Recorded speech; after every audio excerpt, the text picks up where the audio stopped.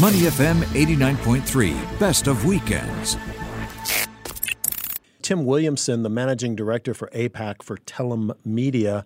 And Telum is Asia's media intelligence platform providing the latest moves and news in the Asia-Pacific media industry. Tim, good morning and welcome to Weekend Mornings. Good morning, Glenn. Thank you for having me. Well, it's great to have you on. And, there are so many issues covering Asia right now and indeed the global media scene.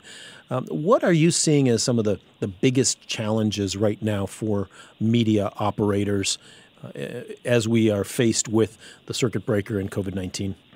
Look, I think what's happened with COVID-19 is really that some long-term headwinds for the media industry, some big long-term trends, digital, social media, the fact that we consume so much information through our mobile phones has really been thrown into fast forward because, as you mentioned, not only is advertising revenue across a lot of different segments effectively dried up, but also other revenue-generating activities which media companies have traditionally used and evolved in order to evolve their business models to adapt to the digital environment. Things like events also can't happen. So we have these kind of long-term pressures that have really now become quite accelerated. And we've got a lot of media outlets, not only here in Southeast Asia, but right the way down through to New Zealand and Australia and up through to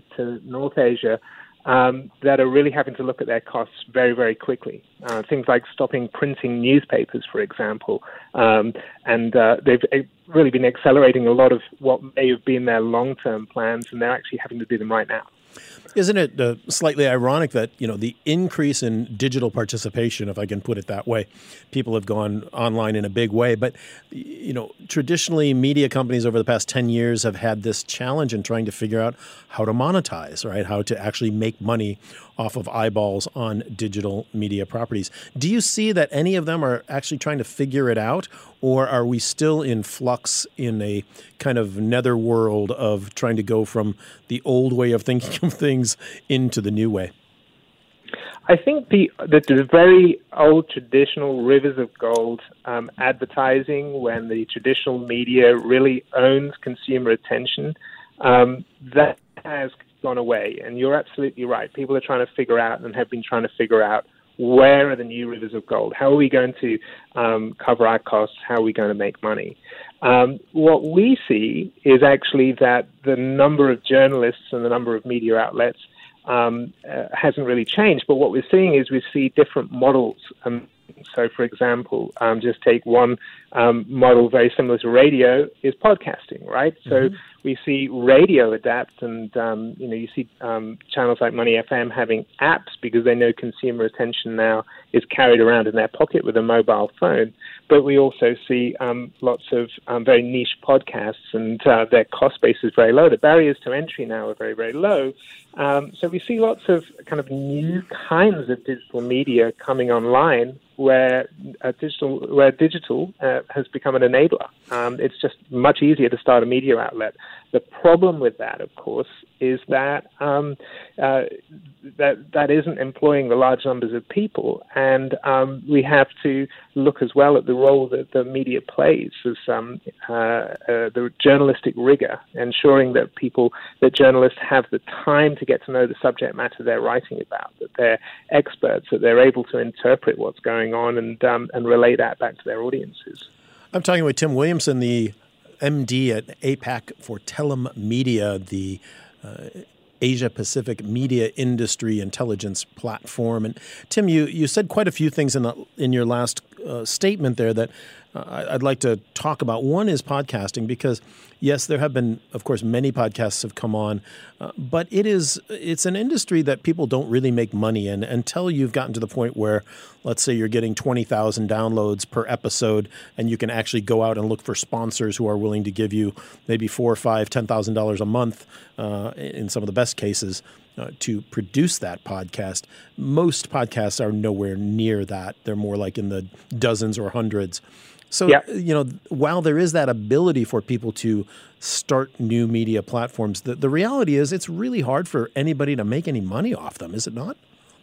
And they're quite nascent as well. I mean, to add to that point, you've seen podcasting absolutely explode in markets like the US and Australia. It's very, very popular. In Southeast Asia, it's just getting traction right now. And you will see across, and we see across media outlets, you see certain media outlets that people are turning to and brands that people turn to as trusted sources. And some of those are global media outlets. I mean, the New York Times, for example, podcasting aside for a moment, the New York Times has just reported 600,000 new subscribers to the New York Times because people are looking for information from trusted sources. So you see people going to recognize brands. But when you get to something like podcasting, what you actually see in podcasting in some markets like the UK is journalists who are well known become brands in themselves, and part of that brand is to own their own distribution channel, to have their own podcast, and then for traditional broadcast media outlets.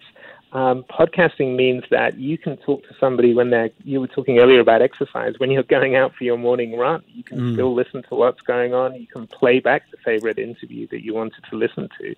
So it's really about kind of coming to terms with consumer behavior and understanding, how are you going to get that consumer attention? What is the information that they want to receive? And in that regard, in many ways, the power is in the hands of the consumer now. They dictate what kind of information that they want to hear. But COVID, I mean, we've been talking about the impact on the Southeast Asian media industry and it really across APAC. And we talked about ABS, CBN. We talked about Blue. We've also seen in Thailand, we've seen newspapers like The Nation go digital. These trends have been impacted by COVID, certainly. We're also seeing massive increased consumption of news and information. People are turning to the traditional media and to brands that they know because they want to know what's going on, and they're worried about fake news, and they're worried about and they're trying to make and understand what's going to be happening next. So in many ways it's kind of like the media industry's done kind of 12 rounds with Mike Tyson over the last few years, and COVID's come along as a knockout punch, but actually it's also throwing a lot of new opportunities. And what we're seeing now is that, ironically, attention is firmly, and the spotlight is firmly on traditional news media outlets. So we'll see how that kind of plays out. Yeah. But you're right. I mean, it's still about finding the right revenue model, isn't it? It's still about how you make money out of that attention. So we'll see how it plays out. Yeah, I'm talking with Tim Williamson, the MD for APAC for Telum Media. And Tim, does this mean that people are actually more willing to pay for the media that they're consuming? Many news sources online have taken down their paywall, especially for COVID-19 coverage, as a public service, moment for them. But do you think, is there going to be a point here in the next couple of months or 6 months that many of these media organizations will say, okay, that's enough. We got to start making some money off this stuff. Will they start to put the paywalls back up, or will people be okay with paying for content again? It's a really interesting question, isn't it? I mean, you and I, as journalists, we would, you live for the big stories, right? And this is a big story, and there is a public service element of informing people, and also you want to get people used to coming to you for information and coming to you as a trusted source. So it kind of makes sense from two segments. I mean, one is to do the right thing and to get the information out there, and the second is really from a marketing perspective. It also makes sense to bring down your paywall. But over the last couple of weeks, we've spoken to very senior editors from the Wall Street Journal. We've spoken to senior editors from the Nikkei Asian Review. They're all saying the eyeballs, the number of people looking to them for content have gone up considerably, in some cases 200%. Subscription numbers are going up, but this is all happening at the same time as advertising revenue in many places or event revenue has gone down. And I mean, that affects the big publications, but it also affects the kind of, the business publications. Like we've seen some of the Hong Kong finance publications really cut back recently because they just haven't got the revenue to pay for their costs. Yeah. So it is certainly touch and go. But having said that, there is plenty of interest. There are plenty of eyeballs. So it's really down to those old business adages of your kind of cost structure and how you engage, and then kind of how you monetize that. So the kind of business of media is evolving rapidly. But we see the same. We see a lot of new business models emerging, digital models emerging, and new media outlets. I mean, you look at an outlet like Coconuts all over Southeast Asia. It's going very well for them. Yeah, one of the elements that telemedia is deeply involved in is tracking movement of people in jobs. So journalists and PR and communications people. What kind of trends are you seeing in the past 2-3 months there with the movement of people in jobs? That's a really good question, because we've seen the headline numbers of journalists losing their jobs when a publisher like Blue Ink closes down, or Bauer over in New Zealand. We do run jobs newsletters, and we're seeing quite a large number of jobs being advertised, but not all of those jobs are the same kind of traditional journalist jobs that you might have got 10 or 20 years ago. And, in many ways, nor should they be, because the media landscape has been transformed. So a lot of these are multimedia jobs, or they're digital content. They may be making content for, platforms like TikTok or Instagram, as well as making news content. So the style or the skills required to reach the audience and to tell journalistic stories might be slightly different. But in fact, we do have a number of jobs in our jobs newsletters for all of the different regions that Telem covers. There definitely is demand out there for talent, and if anything, there is, in some sectors there is a shortage still of talent.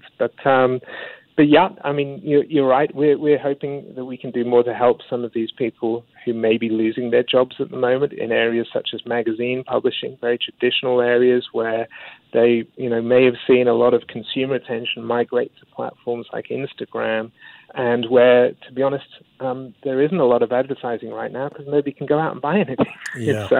That's really tough out there. Thanks to Tim Williamson, the Managing Director for APAC for Telem Media. Really appreciate your time and your insight this morning on Weekend Mornings, Tim. Thanks, Glenn. Good to talk to you. To listen to more great interviews, download our podcasts at moneyfm893.sg or download the SPH radio app available on Google Play or the App Store.